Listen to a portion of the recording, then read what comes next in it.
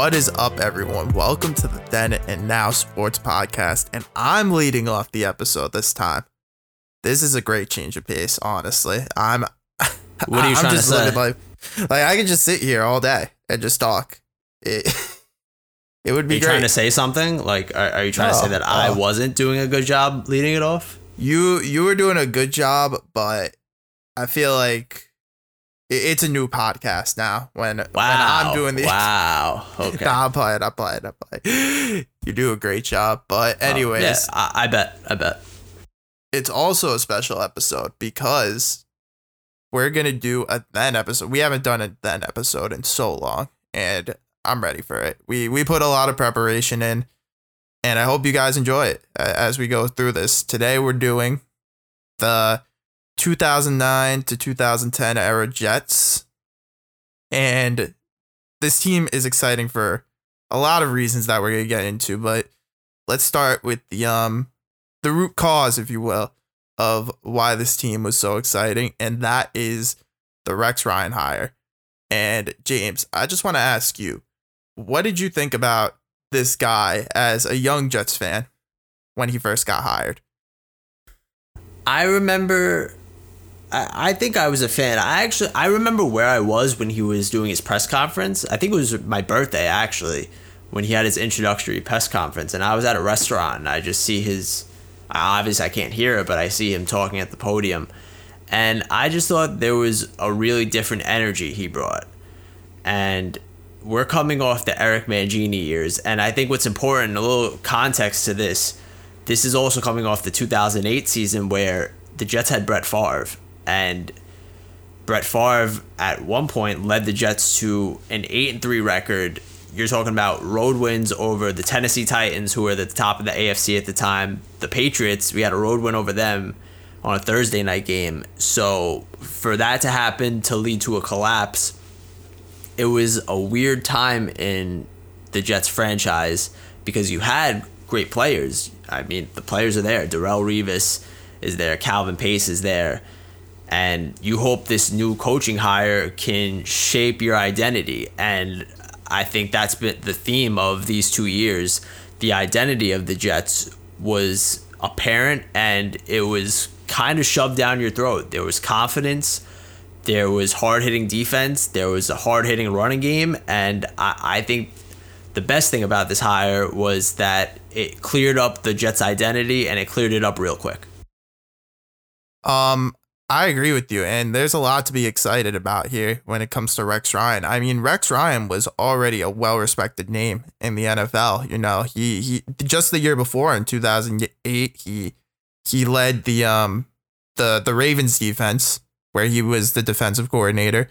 He led them to the second best total defense in the NFL, and he was there for years as a D-line coach, winning a ring with them in 2000, and it was time for him to It was time for him to take the next step finally and become a head coach, and he chose the Jets to be that spot. And like you said, the Jets already had some good pieces there.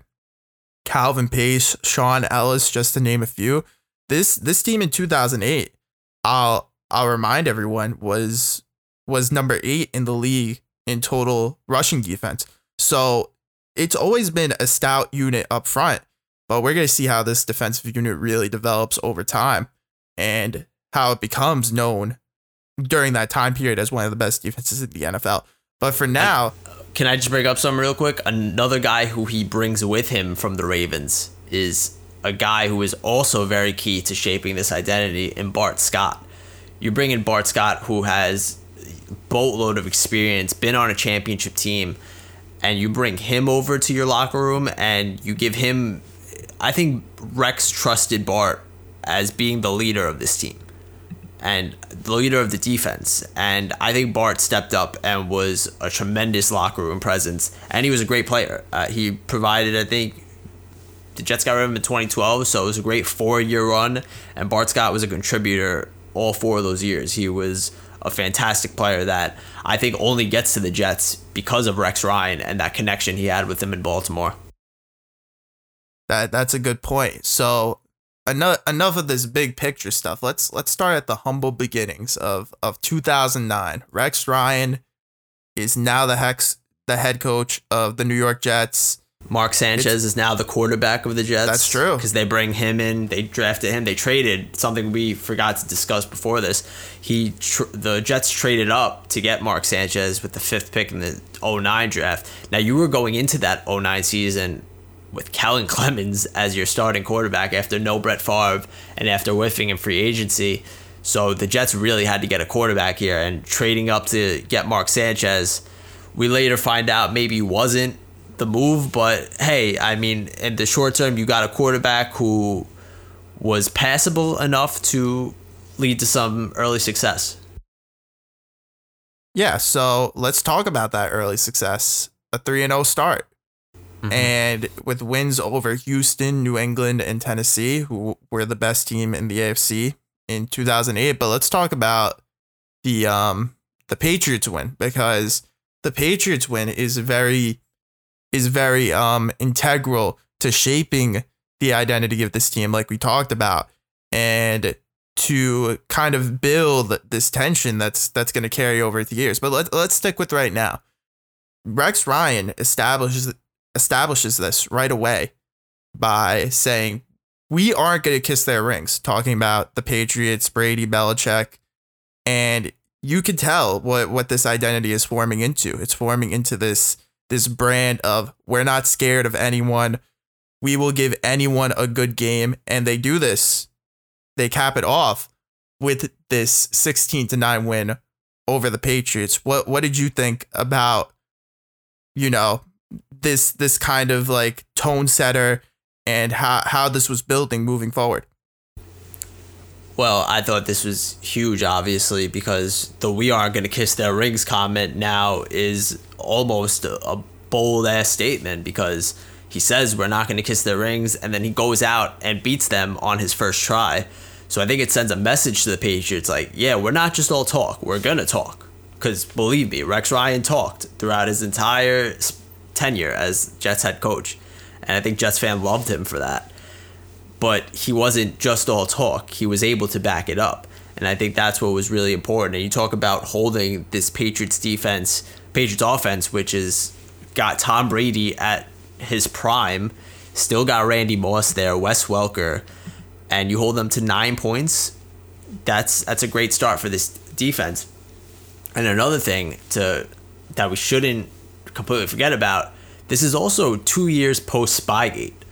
So the Spygate thing happens in 2007, and the Jets still got bad feelings. I know Rex Ryan wasn't a part of that Jets team, but I'm sure he feels the resentment there because this team was stealing signals, and the Jets had something to prove to the Patriots. And this, I think, starting with that Spygate thing, led to probably the peak of the Jets-Patriots rivalry. I think 2007 to 2011 is a pretty crazy period for the Jets and Patriots going at it. I think they played a lot obviously they played a lot, but I'm saying they played in a lot of competitive games. And obviously when you talk about recent Jets history, not a lot of those close competitive games with the Patriots. So it's cool to look back at a time period where the Jets were competing. It was usually a split, which is not what we see now. We usually see Patriots clean sweep every year, 2-0. And back in this time period, the Jets were fighting. And that's what you love to see from this Jets team, because they always had fight in them. And to fight against the big bad wolves and the Patriots, sign me up. I think everyone who was a Jets fan really felt this energy off Rex, and it just the identity was really so crucial to not only the Jets team but the Jets fan base as well, because I think they really felt it as well. Okay, so going off that 3-game stretch where this, you can see the foundation is being built. That's something a little more than normal for the Jets franchise is coming to fruition.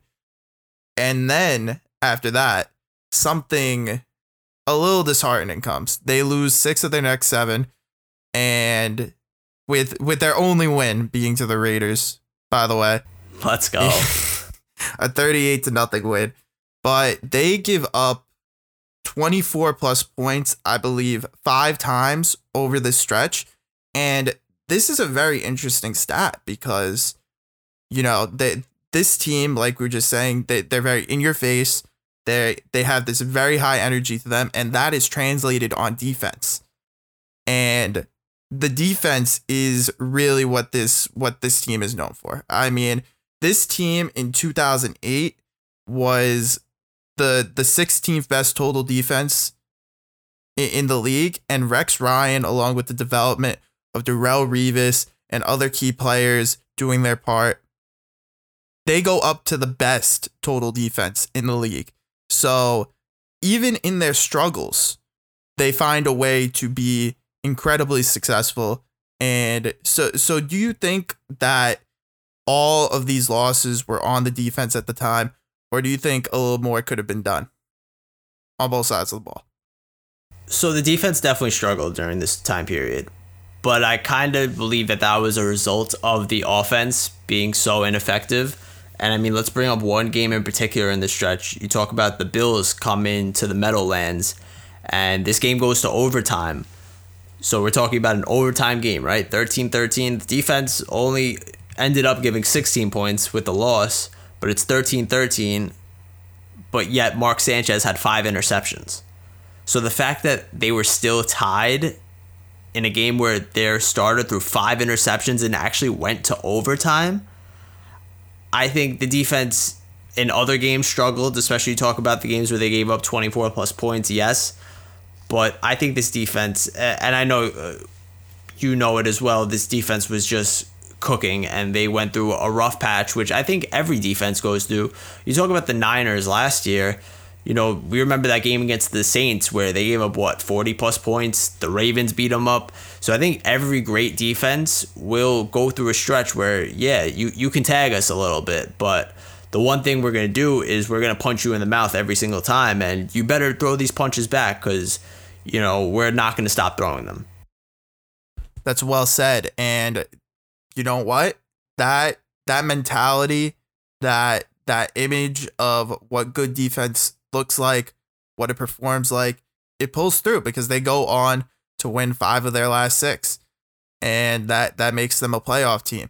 Most notably, they beat the Colts, who were undefeated at the time. Now, granted, the Colts rested some of their starters, but do you think the Colts should have went for 16-0 in this game? Or do you think the Jets earned this victory? Not really, to be honest. I mean, you talk about they had a 15-10 lead in the third quarter. They had their starters in throughout the beginning of the third quarter. They go up 15-10, and then they just give up on the 16-0 season. It was really crazy to see. I remember that was a really contentious debate. Why wouldn't the Colts go for it? Why should they get that extra rest? Is it really going to do much for them? Well, in the end, they did go to the Super Bowl, so maybe the rest did help. And, who knows? Maybe Peyton Manning stays in that game a little longer and the Jets defense gets to him and they sack him. Chris Jenkins gets to him, throws him down, and injures his shoulder or something. So I guess in a way, sure, it's not the worst decision, especially when you get to the Super Bowl, but passing up a chance to go 16-0, man, I don't know if it would sit well with any fan base. And I don't think the Jets really earned that. And I know it's crazy to say because they did have a great defense this year. But I just think that game, if Curtis Painter is the quarterback, I think it's pretty well known that you're going to run away with it with a top-end defense. And I think it's crazy because the Jets were not really a walk-in playoff team at this time, but they needed this game. So if they don't get this game, they do miss out on the playoffs. So being able to be handed an opportunity at the playoffs definitely rubbed some of the borderline playoff teams the wrong way. But hey, you can only play who's on your schedule. You know what I mean? You can't just decide, Curtis Painter's in, so let's just play to his level. No, we got to play our style. And hey, they don't want to play. They don't want to play. We got to get up into the playoffs. So let's throw what we got at Curtis Painter and walk out of Indy with this win. And that's what they did. So what are your thoughts on that? Because I know you remember this pretty clearly. Because I think I know we were young. We weren't young. We were, 13, I think, at this time, 12, 13. So Yeah. I think we're watching sports stuff all the time. We're seeing all these sports writers just, crucify the Colts for not going for this. So what did you think? Should they have went for 16-0 this year? Well, I think it's one of those things at the time when, like, it's a very like sports story in the sense that it's very trivial. It doesn't really matter in the long run, but in that moment, it seems like it matters the most in the world, and that's basically what this story is. Like, it's fine if the Colts wanted to rest their players. I mean, it worked out for them, like you said, and if they don't want to go for 16-0, that's entirely their decision. They don't have to go for 16-0 if they don't want to. Like, is it a bad decision though? Because I think it can be looked at as a bad decision, especially honestly. If we're not going to go off on a tangent here, but you could discuss the pressures of being a 16-0 team in the playoffs. That's a good point. I wasn't really thinking about that because the Patriots 2 years before this, 18-0, and they couldn't finish the job. And everyone knows they were the better team. They were better than the Giants that year, but they didn't show it in the game that counted. So yeah, you're right. The pressure definitely would have been a factor. So you're saying Peyton Manning wasn't about it, is what I'm getting. No, I think he was like, I just don't think it's like this huge deal. Like, if a team decides that it doesn't want to go like for 16-0, I don't think it should be like the biggest deal in the world. Like, that's a team decision. Got it. Peyton Manning's scared of going 16-0. Gotcha. Yeah, that's what I said. Okay, so another team that's not the Colts that you played late in the season were the Bengals, and the Jets absolutely destroyed them in Week 17, 37-0. And guess what? They play the Bengals in the first round of the playoffs, and it's crazy because this is when Sean Green really stepped into the spotlight. Thomas Jones was the centerpiece for this rushing attack, the number one rushing attack in the league, might I add, all season. And this guy rushed for 1,400 yards, literally the driving force of this offense. And come playoffs, you just see this young player, Sean Green, this young running back coming up, show out with a great performance. He went for 134 yards and a TD. And Thomas Jones also had a TD, but the 134 yards is what's shown through. And then other highlights from this game, Jets defense held Bengals to 281 yards and created 2 turnovers. Cedric Benson had a big game for the Bengals, 21 carries for 169 yards and a TD. Carson Palmer, he went 1 for 11, had an int. And what do you think, Gabe? Because stat wise, like defensive wise, offensive wise, in rankings, the Bengals and the Jets were very similar teams. So what do you think gave the Jets the edge in these games? What really took them above and beyond to win these games? They won this game 24-14, by the way.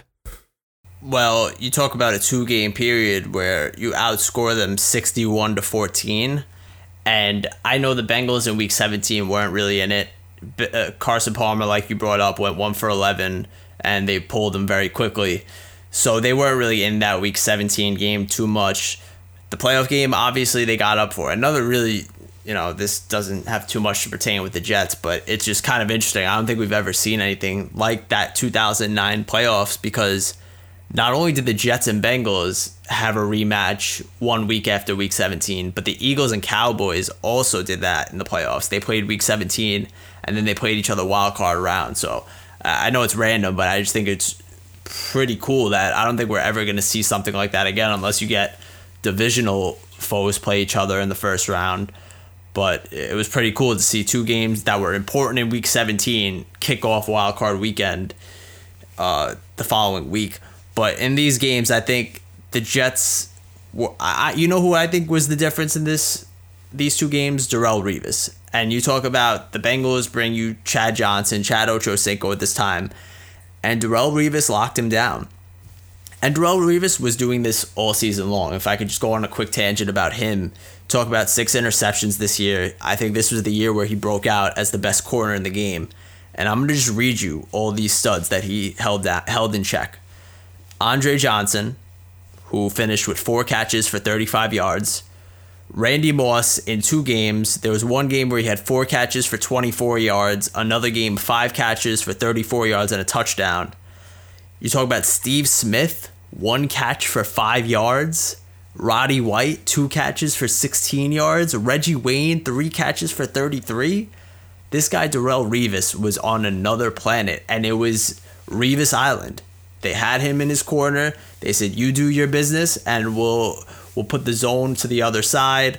We'll work on some other pressure the opposite side. But, hey, this is the island. If you're an elite receiver, you got to win on the island if you want your offense to have success. And the Bengals didn't do it in these 2 games. And Chad Johnson didn't play well. And I think that was a big momentum shifter in terms of the game. You talk about a lockdown corner you just can't get past, and you can't get the ball into the hands of your best playmaker. I think that really affects the confidence of a team, and I think the Bengals were just shook going up against this defense. And if we're gonna keep gushing about Darrelle Revis, I also have some stats prepared. Let's go. In 2009, he only gave up on 94 targets. 94 targets. The QBs foolishly threw at this man 94 times that season. He gave up 3.9 yards per play overall, which was the best in the league, obviously. So, yeah, this guy was on another level in 2009, and there was a very easy way for teams to combat this, and going into next season, they just didn't throw to him as much. But we'll talk about that later. Let's talk about the next playoff matchup, which was against the Chargers in 2009. Now, just to go over some key moments, Jets struggled early, 3 and out on the first 4 drives, back-to-back interceptions in the third quarter, and you just have the Chargers just being up like early, and then you have this momentum shift when Darrelle Revis picks off Phillip Rivers, and the Jets don't convert on this, but they get another turnover, and these start to stack up, and this is what really fueled this Jets team in the playoffs, like creating turnovers, making teams feel uncomfortable with what they're putting on the table, and eventually it all piles up, and you get to that legendary play of Sean Green with the 53-yard rushing touchdown, and this really cements his place as a key part of this running game. And like I said, this is crazy because Thomas Jones is coming off his best year with the Jets. In your mind, did you think Green did enough in this game to be like the heir apparent for the next season, or do you think like he still had stuff to prove? So it's weird because they get rid of Thomas Jones after this season, and I was not a fan of that move. I love Thomas Jones, and I think he had his best statistical season this year, his personal best, with 1,402 rushing yards, 14 touchdowns. And I know after this, he kind of plateaued. He didn't have the same success with Kansas City, but I was not a fan of getting rid of Thomas Jones, as I feel like he had a little bit more to give this running game. I don't know with Sean Green, though, because they didn't really feel that he was their 3-down back because they go out and get LT the next year. But I think he did show enough in this game to say, hey, I'm going to be a part of this running attack. Is it enough to say I'm going to be your lead back? I don't think so. I think he was good, and I think he helped move the sticks, and he was a physical runner, downhill, come right at you. He was very good in staying physical and keeping linebackers honest. But in terms of just being that 3-down consistent back who you're going to get 100-yard games out of every week, he wasn't that guy, but he was clutch. He came up in this game. We're going to talk about a Patriots game later. He comes up clutch. Sean Green had some very clutch moments in a Jets uniform in this time period. All right, so moving on from that, we're gonna go to the big one, the big game versus the Colts in the AFC Championship game. Even though you said you don't think the Colts they earned their first win against Colts, they do have a regular season win versus the Colts. That's worth noting. And also, what's worth noting is that the Jets went up 17-6 in this game. And granted, it was very tough for them to stop Peyton Manning for too long. But when your offense scores 0 points in the second half, that makes things a lot more difficult too. So where do you think the fault lies in this game? Do you think that, you built up such a good lead, your defense has to do a great job to protect it? Or do you think that the offense just needed to keep up with Peyton Manning? What do you think was the downfall of the Jets in this particular game? I think it was the fact that the offense had no prayer of keeping up with Peyton Manning. And you talk about this is Peyton Manning's 4th MVP season. Peyton was on a historic tear this season. He carved up everybody week in and week out. Like we said, they almost went 16-0. Talk about having Reggie Wayne and Pierre Garçon, and Peyton was feeding them nonstop. I just think there was no way the Jets offense was realistically going to keep up with Peyton at this time. I know next year we're going to talk about a different story, but at this time Peyton was just on a different level. And yes, they had that great second quarter where the Jets go up 17-6, but Peyton was smart enough to stay away from Darrelle Revis. You talk about Reggie Wayne getting held in check, but he still has Pierre Garçon. Austin Collie finishes with 7 catches for 123 yards. Pierre Garçon, 11 catches for 151. I actually think this is the game that led them to signing Antonio Cromartie, because they see, man, we got Revis and Revis is great, but if we can get another guy to help lock down the other side of the field, that's what we should go for. But this just was a Peyton Manning-led offense that was too much to handle in 2009. And while the Jets went on an unbelievable run in this playoffs, a run that nobody expected them to do, the fact is they ran up against a superior team, and their offense just could not string together any types of drives. Let me pull up their second half drives. It's pretty pathetic. You talk about a team that's supposed to beat Peyton Manning in the AFC Championship, and the second half has a missed field goal, punt, interception, end of game. That was the drives for the Jets in the second half. So they had no prayer of keeping up with Peyton. And the defense put some good pressure on Peyton. They caused 2 fumbles. So I don't know if both of them are on Peyton. I can't remember off the top of my head, but talk about creating turnovers. They did that. They also held the Colts in check on third down. The Colts only went 4 for 11 on third down. So the defense, I think, did show up in this AFC Championship game.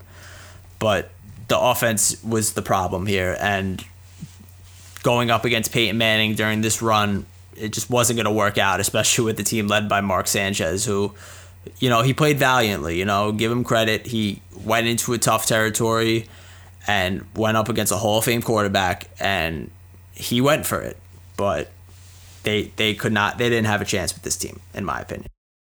Yeah, just to add a little more, Mark Sanchez was the key force of offense in this game. And, when you're depending on your rookie QB as the main source of offense, a rookie QB who had his own struggles during the regular season, when your rushing attack was at the top of the league, that's definitely a bad sign. Thomas Jones only had 16 carries for 42 yards. Sean Green, who had been showing out so far in this postseason, didn't play that much of a factor either. 10 carries for 41 yards.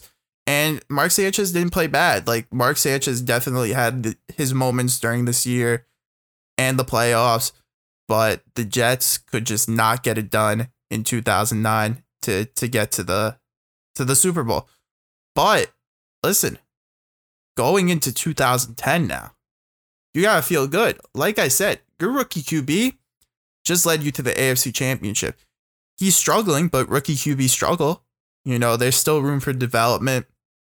You had the best rushing attack in the league. Your defense is maintaining all of its pieces.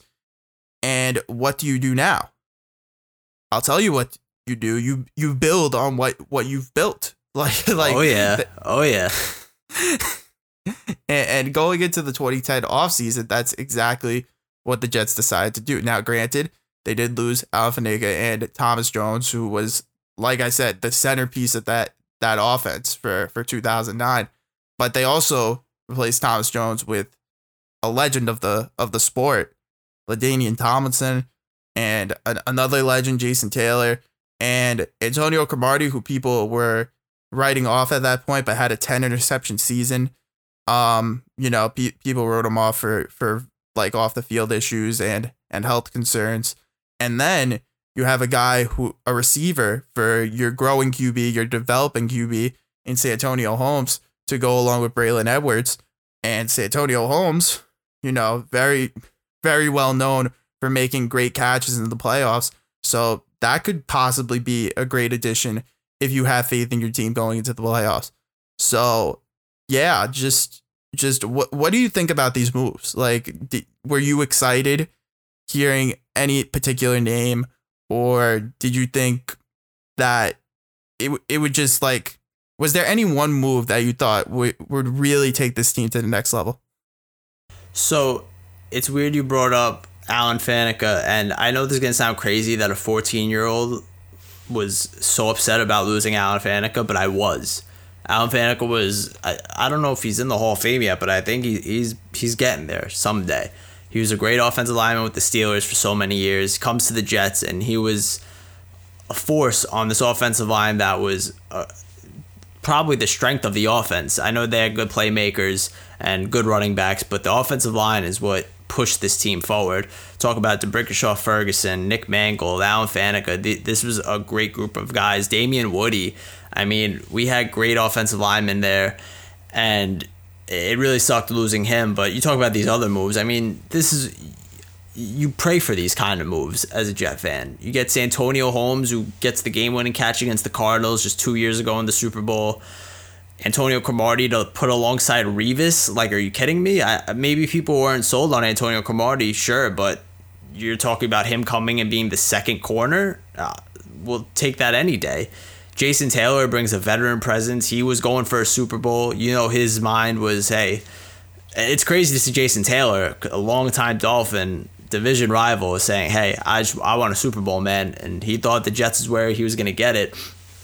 And then, of course, LaDainian Tomlinson. How can you be mad about bringing in LT? I know this is the end of his career, and he doesn't provide you with the LT from 2005, 2006. But, man, to have these guys on the Jets in 2010 it had me pretty ecstatic going into the season, because it gave me a sign that they're really serious about pushing for a Super Bowl. This isn't something that they want to get to and say, hey, we made it once, or we made it to the AFC Championship once, we're fine now.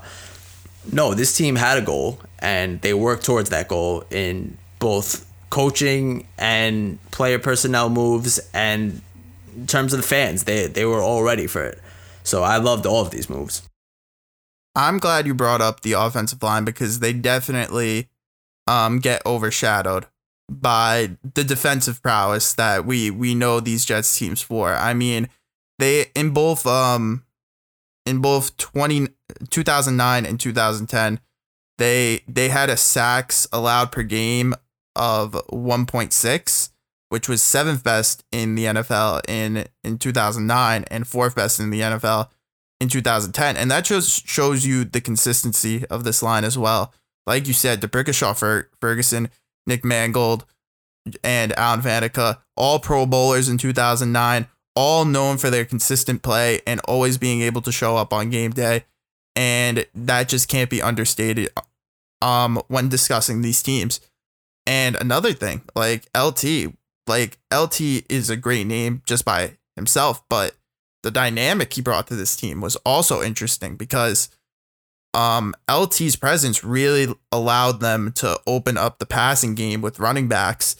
And I believe that really helped Mark Sanchez a lot going into 2010. But speaking of 2010, let's talk about the first few weeks of the season and what the Jets had to go through and what they should expect moving forward. So, first game of the season, Jets lose to Baltimore 10-9, but they come back next game and they beat New England again. This is the second year in a row they beat New England in week 2.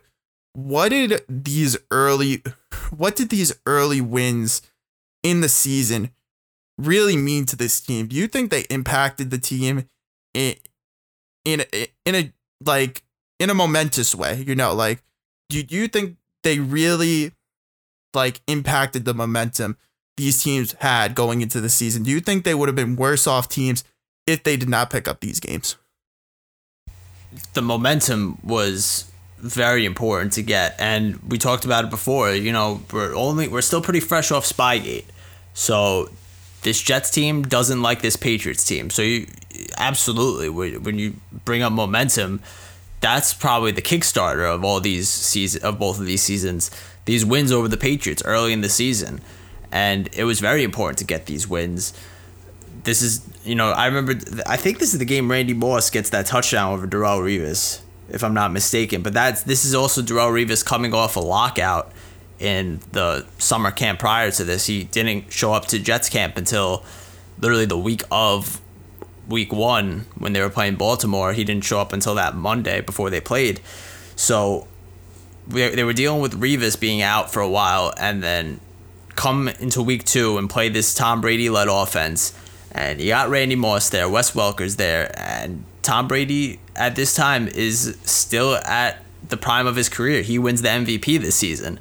So he is at a sick level of quarterback play, and the Jets are able to take him down 2 years in a row. So I think it was very important for them. I think they needed these wins and I think it's also very important that these were home wins too. I think that really can't be understated either, because when you get your crowd into this, I think that does so much for you. I think Rex always kind of stressed the importance of getting the Jets crowd, have them be faithful, have them be loud and aggressive, and have them believe in this team. And during this time period, I think Jet fans believed with all of their heart in this team and believed that this team would get them to the Super Bowl. That's very touching, honestly. I'm glad that a young James believed in his team to such a high extent. No need to be a dick about it. Nah, it's okay. It's all right. So moving on, let's go on to the 5-game winning streak. So like you're saying, this momentum is definitely important, because this is like you get a win against the Patriots, and now you just feel like you could beat anyone, because that is the best. Like I feel like definitely a part of these Jets teams are like, is our best ready to beat the best? And I think that's kind of the relationship they always have with the Patriots. And once they beat the Patriots, I feel like they just knew they could do no wrong. Now these next 5 games, there's nothing notable except one game. One game against the Minnesota Vikings, and the Minnesota Vikings this year, as you may know, had Brett Favre, who played for the Jets in 2008.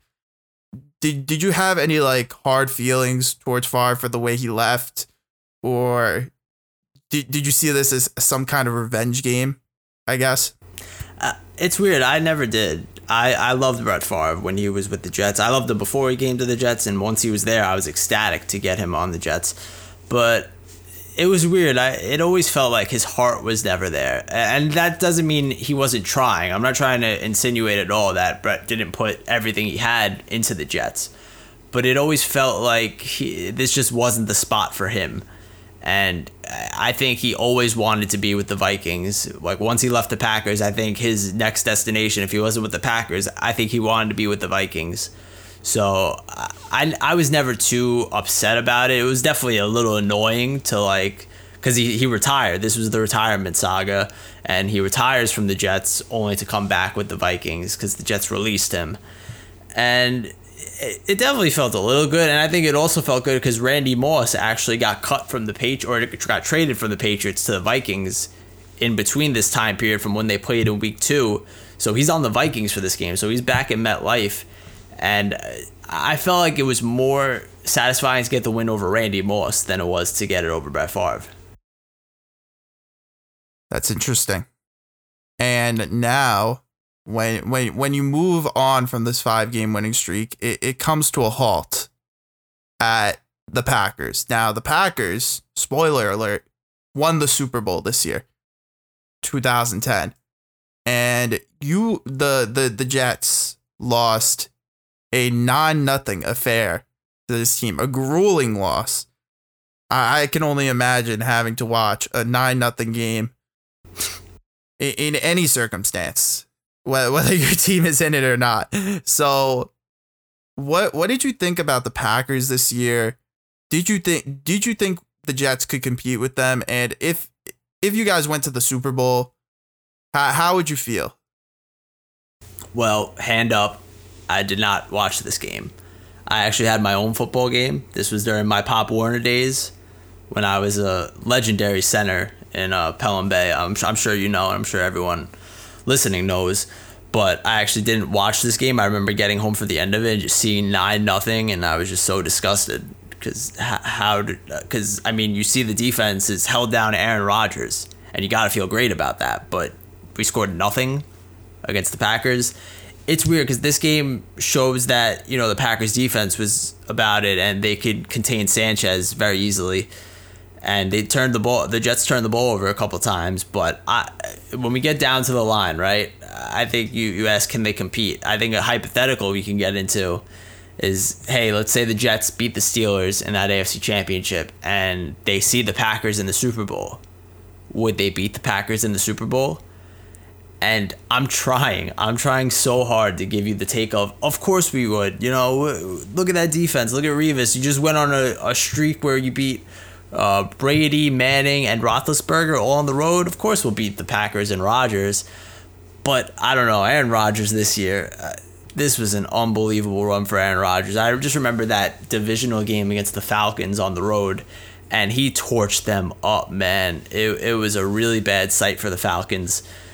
And I think Rodgers was just on a mission this year. I think he would have been a lot more uncomfortable in that game. And I don't want to take anything away from the Steelers defense because they had a great defensive unit as well. This wasn't just the Jets with the only good defense in the league. The Steelers also had a very good defense. But I think Rex Ryan would have been able to scheme ways to just make Aaron Rodgers as uncomfortable as possible in this game. But I think in the end, if I'm speaking realistically, I think the Packers would have still taken down the Jets. Yeah. Another thing, just for the same old Jets factor. You know, you get to the Super Bowl, but same old Jets can't finish it off. Wow, I feel like young James would be very upset that you are so pessimistic about this team, honestly.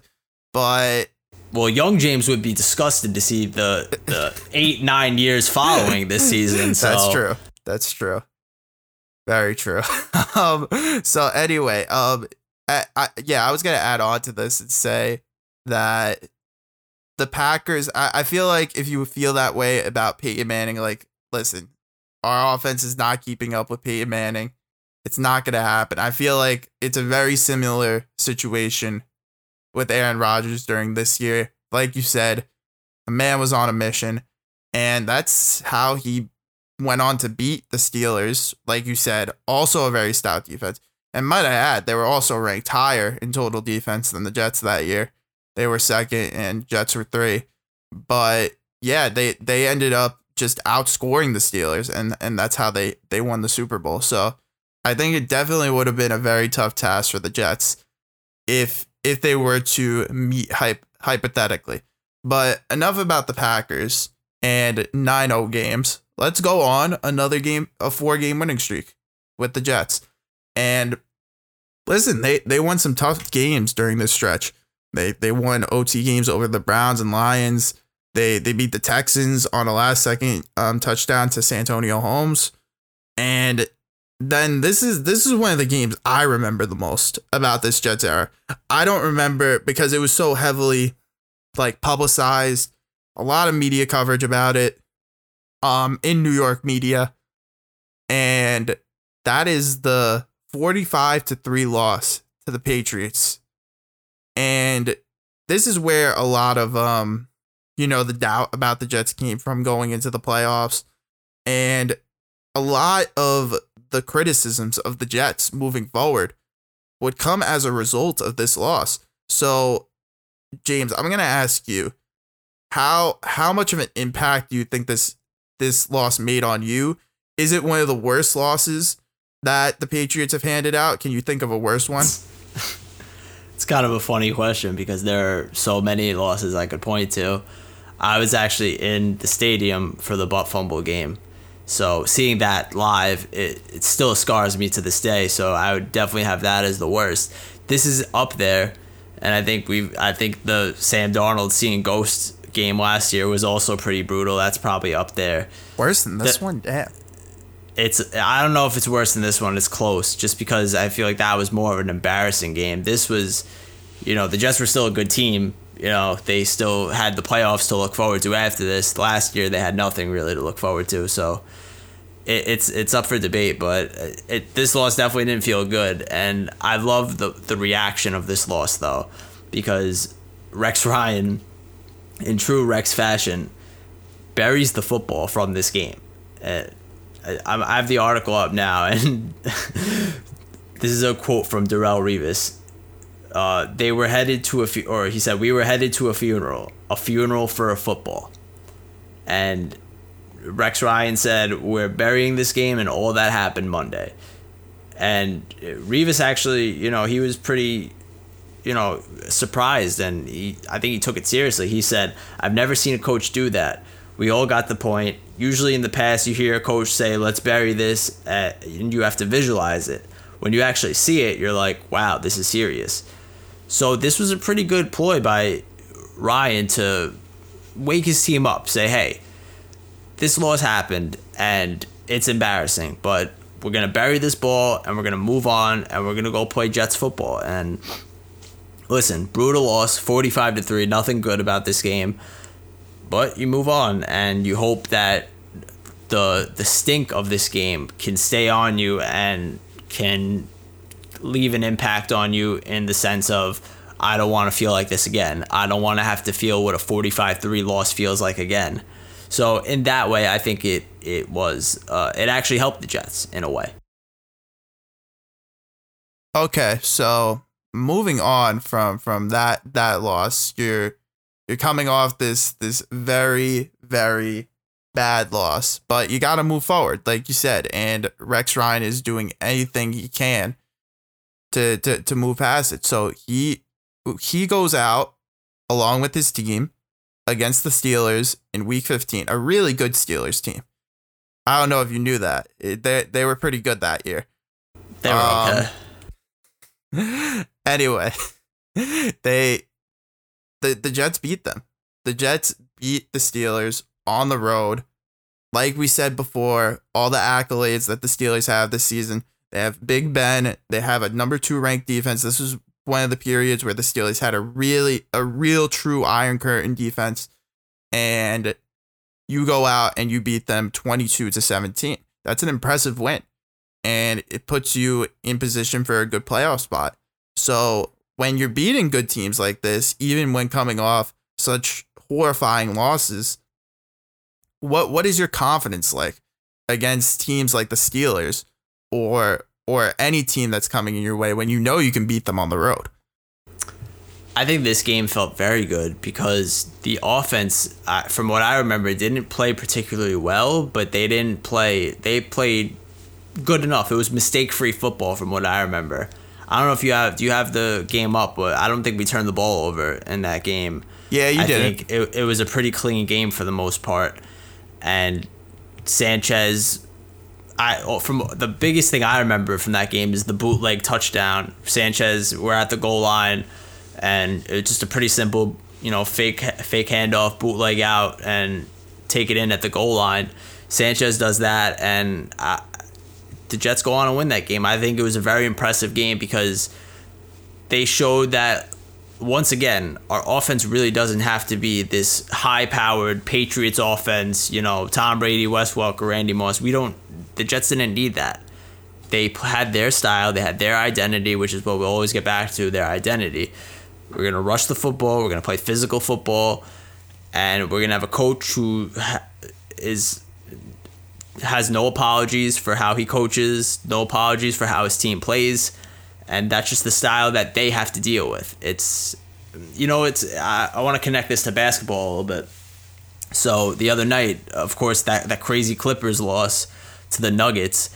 And after the game, I think Rachel Nichols asked Jamal Murray, you know, how are you going to deal with the Lakers now? Because the Nuggets have to go up against the Lakers team that's a lot better. How are you going to deal with that Lakers team?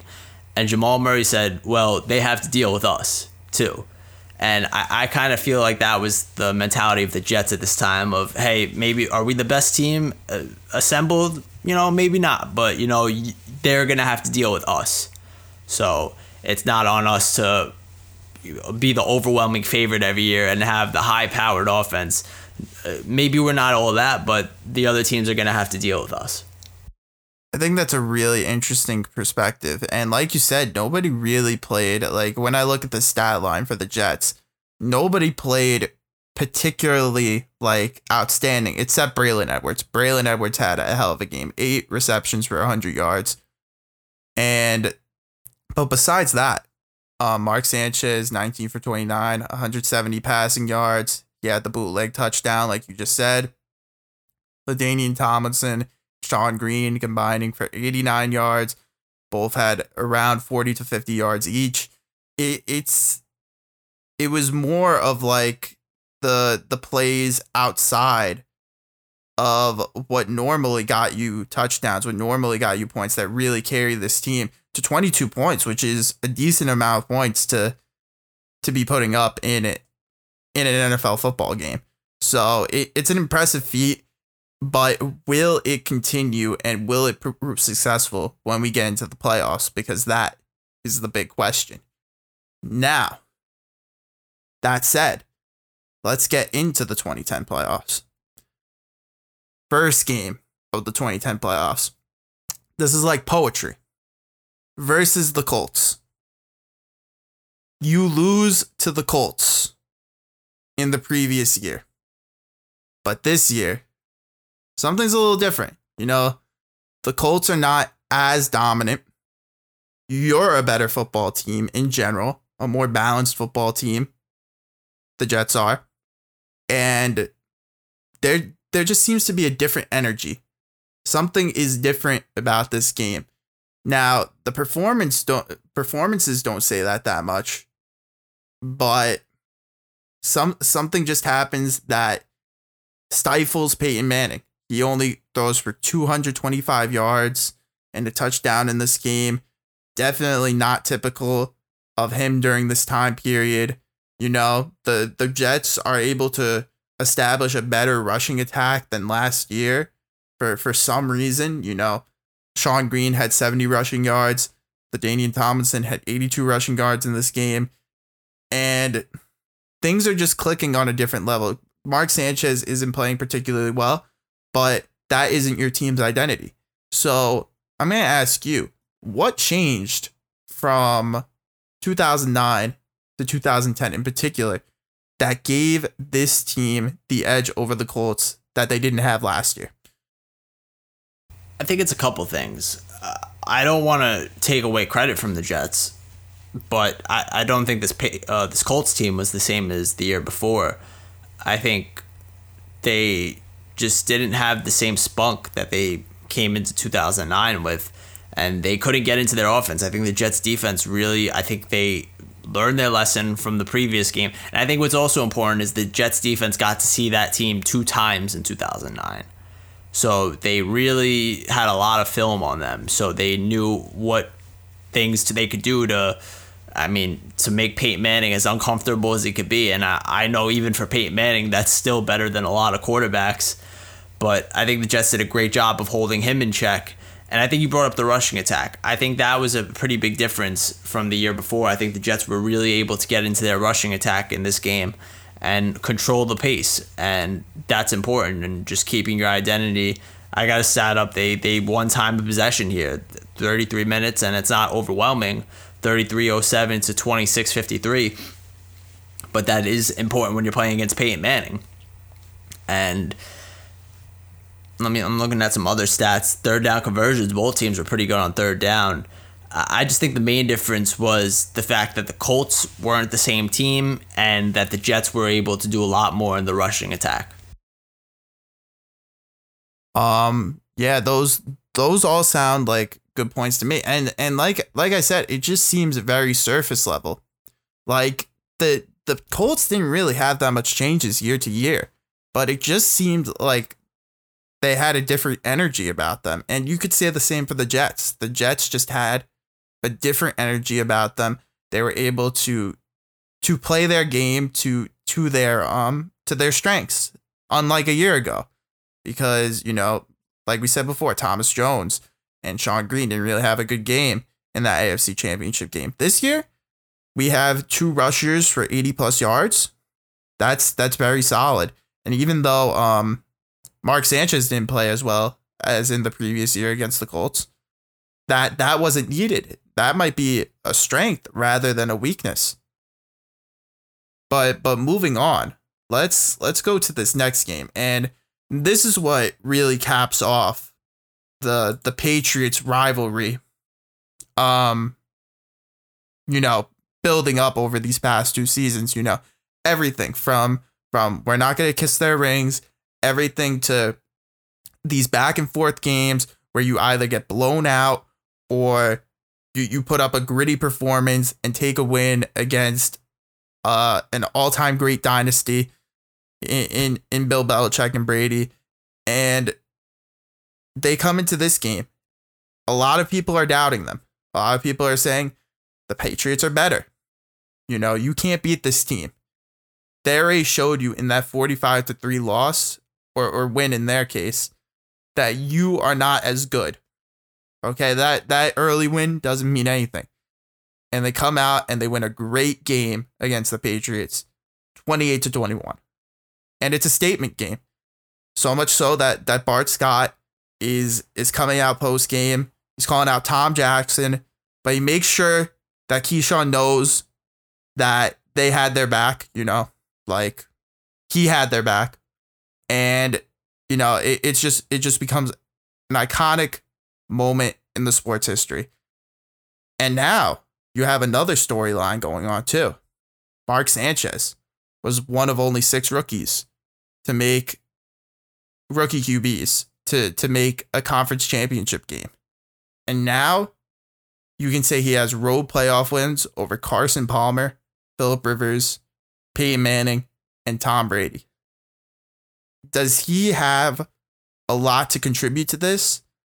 Or was he just a product? Not even a product, I should say. Was he a beneficiary of the situation he was surrounded by? I love Mark Sanchez. I think he did a lot more than he gets credit for.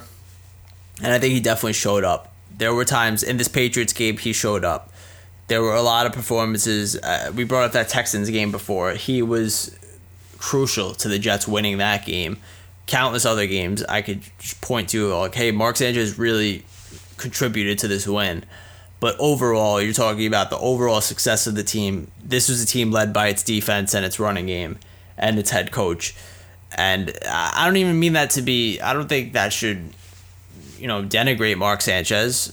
He just wasn't the type of quarterback that was the stat gobbler, the guy who's going to win you games by throwing 40-yard bombs, 50-yard bombs to win out games. He wasn't a shootout guy. That wasn't Mark Sanchez, but Mark Sanchez was good for what the Jets had, for what the Jets were looking for. The turnovers were a problem. I think if he turned the ball over less, he would have had a longer stay in New York. But he was good enough for them to get to the AFC Championship 2 years in a row, and maybe he wasn't on the level of any of the guys that he beat in terms of, if you're going to rank the quarterbacks in 2010, no, he's not Ben Roethlisberger. No, he's not Peyton Manning, Tom Brady. He's not any of those guys. But he's a good enough quarterback to where you have the right pieces around him. He's going to play good enough football. He'll show up. He's not going to just sleepwalk and be a game manager, because actually he threw a lot of interceptions. So I don't think game managers really did a lot of that. But I think he was able to make plays when needed, and I look at Mark Sanchez as a valuable contributor to this team. Maybe not the most, or maybe not among the top 5 most valuable contributors, but a valuable contributor nonetheless. Yeah, when you look at Mark Sanchez's career with the Jets, I think the best way to state it is he had good moments, but those good moments are not the whole picture by any means. You know, two years with an under 55 completion percentage. Like in today's NFL, that's actually laughable. Like I'm not even trying to be funny. And along with that, you know, like I said before, they did a great job because in 2010 they gave him more options, I would say, like especially with the running backs, as I mentioned before. You had 49 targets to running backs in 2009 to 114 targets to running backs in 2010, and that's just like a big opener, and you can see a big offense opener, and you can see in this offense how it helped improve his game. But unfortunately for the Jets, I think Mark Sanchez did have a peak that he reached, and he was never able to go beyond what he was in these 2 years. And I would also add, you know, the 2011 to 2012 season in that realm as well. But moving on from that, the AFC Championship game. Again, part 2. And, you know, maybe this is the year for the Jets. But it wasn't. It wasn't the year for the Jets. Now, the Jets come out very slow. You know, in the first half, they are outscored 24-3. That's not very good. But in the second half, they make somewhat of a comeback, even though it's not a full comeback. They score 7 points in the third, 9 points in the fourth. They lose the game 19-24. They had a chance to get a stop on the last possession for the Steelers and get another shot at it, but they couldn't. Now, is this the most heartbreaking loss for the Jets, in your opinion? I think for me it was, just because this really felt like this was the year, and it felt like you avenged your loss against the Colts in 2009. You take down the Patriots once again, and now you're playing the Steelers team who you already beat earlier in the season, and you know you can compete with them. And I think the worst part is the fact that their identity never left. The fight in them never left. They outscored the Steelers 16-0 in the second half. So they never lost their fight. And I think that's what makes it so heartbreaking, the fact that they didn't just get blown out. I would have rather the blown out in this game, you know what I mean? Like, just know that we were down 24-3. I would rather them have scored a touchdown, start off the third quarter, and I know the game's over. But the fact that the Jets hung in there and they played great football in the second half, it definitely stings more. It stings a lot more. But at the end of the day, looking back at these teams, I'm very proud of these teams. I'm very proud of Rex Ryan and all the contributions he brought to the New York Jets. I think this was, I mean, for me, obviously, because I haven't had much before or after this was the happiest time period to be a Jet fan. And it was exciting. There was a lot of trash talk. There was a lot of Jets being in front pages. And it was just a really fun time. And to pretty much know, I think we left 2010 with, hey, all right, 2011, we're ready for 2011. But I think there was a point where Jet fans were just distraught over this game, and of course there's the same old Jets thing like I brought up, so there's always that in the back of old Jet fans' heads, the ones who have lived through the 80s and 90s, the Rich Kotites and all that. So I think losing 2 years in the AFC Championship, the culmination of it all, definitely stings. As for me, it's definitely the most heartbreaking Jets loss I've had to deal with. Yeah, I think it's not really fair to ask a Jets fan born at the time that you were to say if this is the most heartbreaking Jets loss, because, well, to be honest, if I could bring up one other one that was kind of more recent that stings a lot, kind of like this, was the 2015 game Week 17 against the Bills. I remember that game. That's a game I definitely remember. Fitzpatrick just blowing up down the stretch, and this is a team that was ready to make. That was another year because you have the week before where you beat the Patriots in overtime, the Eric Decker walk-off touchdown, and you're like, all we have to do is beat the Bills. And do you know who was on the Bills, leading them as their head coach that year? Oh, Rex Ryan. So you knew you weren't going to get through. I just wanted to ask. Yeah, but so that's also a heartbreaking loss that almost competes. But the fact that this was the AFC Championship, this is just a different level. Yeah. So, listen, if my team actually got to make it to the AFC Championship in the time that I can remember, I would be upset if they lost too. Especially, bro, you know how I would feel if the Raiders lost in an AFC Championship game. Oh my God, it would be horrible. But anyways, let's talk about the bright side, or is it a bright side? I don't know if it is. What is the legacy of these two teams in particular? It's a pretty tough question. Just sitting on it a little bit. The legacy is the fact that they were true to their identity for these 2 years. And I think even throughout Rex's entire time period, I think they were always true to that identity. I think they were a hard-nosed, smash-mouth football team. They played hard. They played physical. I think that's something important. They were not afraid to run into contact. They weren't finesse guys. It was all physical on this team. So the legacy of them is the team that just missed out. They were good enough. I think they were a Super Bowl quality team, but because think about all the other Super Bowl quality teams that kind of don't get their day in the sun anymore. Let's talk about recently. I mean, I know they blew the lead, so I guess they're going to be talked about for that, but how great were the 2016 Falcons? That offense, I think that offense was unbelievable. You go back to the 07 Patriots, another great team that, I mean, those are probably two bad examples because they're going to be talked about a lot.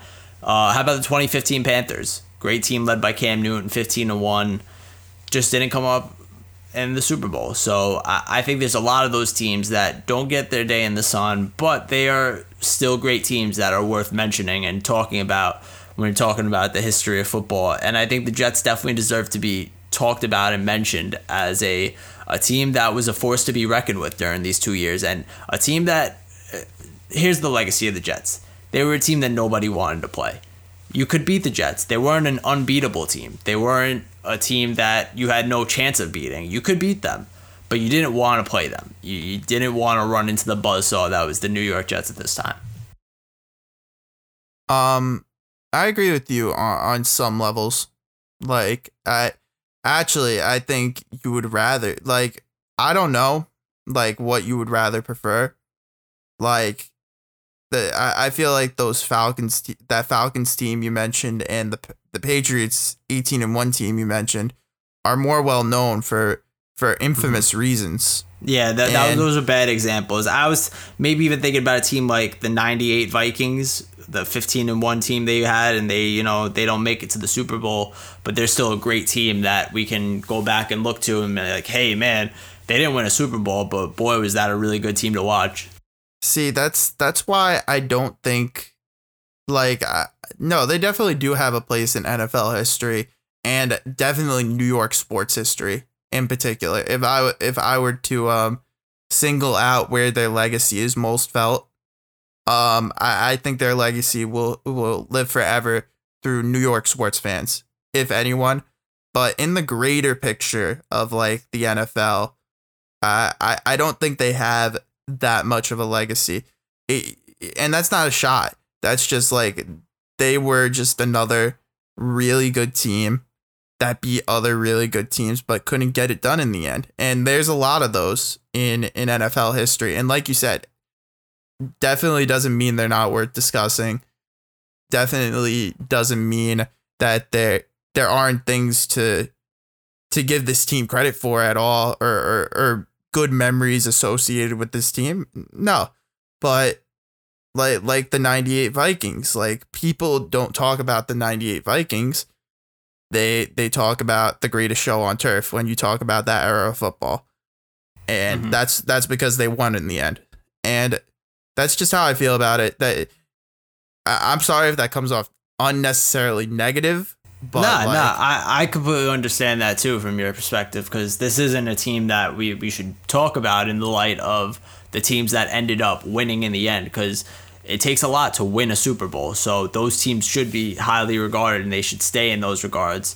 And I just think on the other spectrum, we should take a look at these great teams that just missed out and say, hey, what really was the difference here? Or were they that good of a team? And I think in the Jets' case, they were that good of a team, and they just had a couple of flaws that bit them in the end and, caused them to not be a Super Bowl team. But I think in the end, like I said, they were just a team you didn't want to play.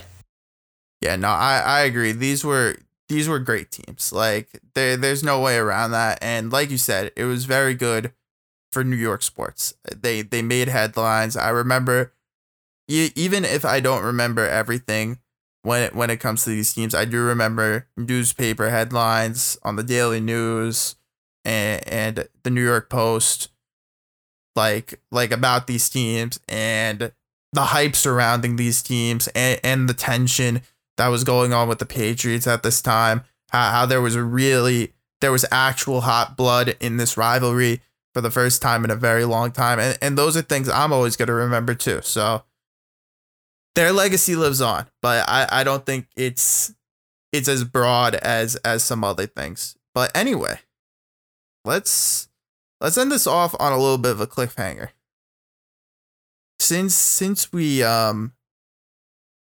covered 2009 and 2010, the glory days, we have to talk a little bit about the downfall as well. Now, whoa! We don't have to. I mean, we can just skip over that. We're done. Just wrap it up. You know what I mean?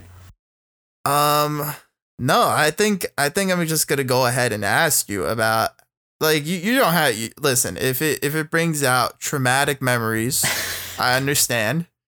But let's focus on the positive. How did you feel coming off losing this AFC Championship?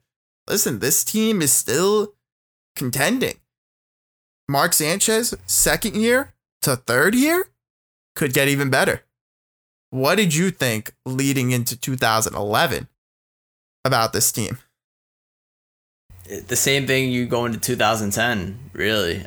It's just another chance at a Super Bowl. I think the way Rex was talking and the way this defense had been playing, I think I was feeling like this was going to be the year they get at least back to the playoffs, and hopefully this could be the year that they get the Super Bowl. But as we learned, 2011 is a pretty rough ending, and I think that's where we should end tonight, because we're not going to just finish off here. We definitely want to get to the 2011-2012 section of the Jets, because listen, we're going to talk about the great times. We got to talk about the bad times too. So we're just going to set this aside for our next then podcast. We'll get back to it in maybe a couple weeks to a month, but definitely be on the lookout for our next Jets podcast, because I think with football being back, and we didn't even talk about any of the craziness in the NBA, I think it's time to get back to the now of sports, but definitely be on the lookout for the then part, because we are going to eventually return to the Jets, and we'll talk about the 2011 and 2012 Jets. Yeah, I understand you need to mentally prepare to talk about the Jets collapse. I understand. Shut up. And you just need time. I get it. But yeah, I'm glad we got to do a then podcast finally again. It just takes so much time to prepare for, and other things, like it's very much easier to talk about what's going on like every week, and there's so much to talk about when you're covering all sports. So it's a little rough, but we'll definitely get to that sooner rather than later, I would say. Anything else you have to say, James? I'm good on this end. I'm gonna get ready for football this weekend. It's gonna be a good weekend. Maybe are we gonna do it? Well, if my wisdom teeth feel good, we can do a podcast on that next week, hopefully. But yeah, I'm ready to wrap up. You're ready to wrap up. So I'll see you guys. Peace.